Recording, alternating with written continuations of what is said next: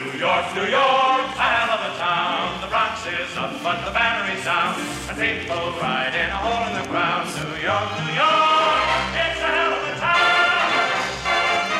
Ladies and gentlemen, this is Broadway. I'm Dick Seff. And I'm Isabel Robbins in New York, and we're here today to bring Broadway to you. Right, and we have a guest today who's not a performing personality, but he means a great deal to the Broadway Theater.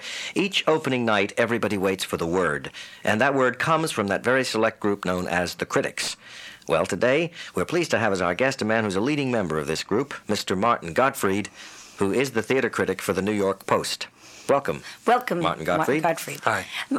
Martin Gottfried, I'd like to ask you a question. I'm sure that everybody in their lives has said, I'd love to be a critic. When I tell them what I saw, well, number one, do you like being a critic? But first of all, I want to ask, how did you, Martin Gottfried, become a critic? Well, do I like being a critic? My gosh, it's a dream job. Yes. It's the kind of thing that you wouldn't even have dared dream when you were a child, to do that.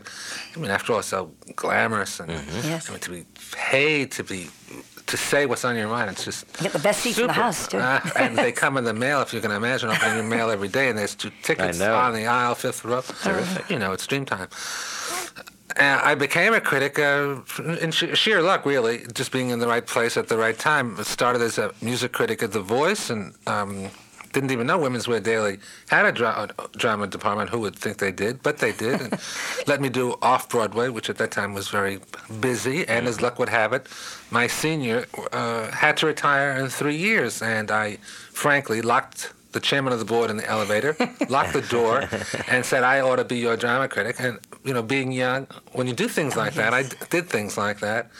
You brought vitality to it, though, because people didn't think of Women's Wear Daily as a paper to read for theater news. But when you took over, they did. It was a terrific chance. And as it happened, Women's Wear was just becoming the paper to read, And so everybody was reading me, and my publisher let me write anything I pleased. That's because you're exciting to read, because it's different. You're not going to read the same thing. You really are going to say whether you really liked it or you didn't. And, in depth, yeah. And then when the Post lost Richard Watts, you took over there, did you? Yes, I did, 4 years ago. I don't mean Richard Watts isn't with us anymore. No, he's just a fine gentleman. Yes, he is. But you've been writing criticism for a number of years. Have you written other kinds of material? I've had some plays done off Broadway, and I have been trying to get plays and a musical done on Broadway, but it's very tough, especially for a critic, because, everybody's laying in wait for you. I must say, obviously, if it does get done, you won't be reviewing it. I guess. No, his wife will. I'm sure. I won't, but I'll tell you, I could, and I could pan the You could really pan devil out of it. If you didn't like it was no good, sure. Boy, what that's else is the there height to of say? objectivity. You see, the thing reviews itself.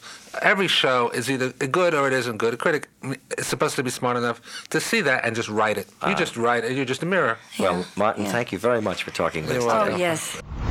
That was the 1970s. And here we are, 30 years later. I'm still Dick Seff. And I'm still Isabel Robbins. We are delighted that these interviews live once again. More than 3 decades after they were originally recorded. Thanks to the Broadway League and the American Theater Wing. We are so proud that this is still Broadway.